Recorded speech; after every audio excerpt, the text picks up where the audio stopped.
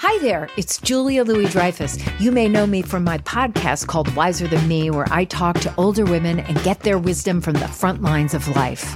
I was amazed by how many people told me our show made them look forward to getting older, which is why I'm here to talk about season 2 of the show.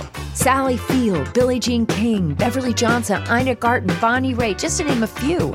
All hail old women. Wiser Than Me season 2 is out now from Lemonada Media.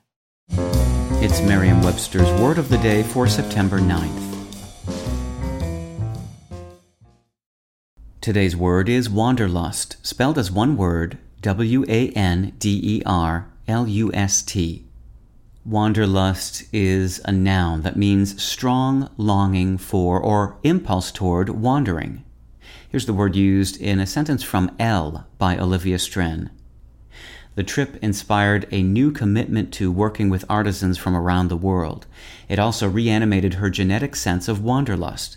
She recently went back to Peru to meet with a weaver she's been working with since that first trip.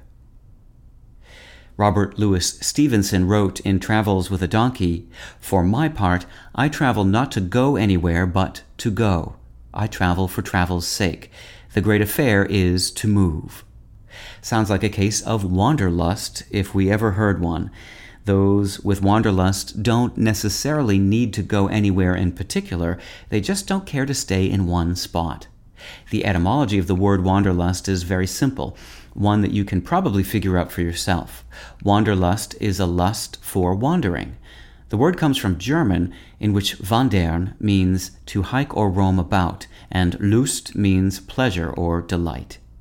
With your word of the day, I'm Peter Sokolowski.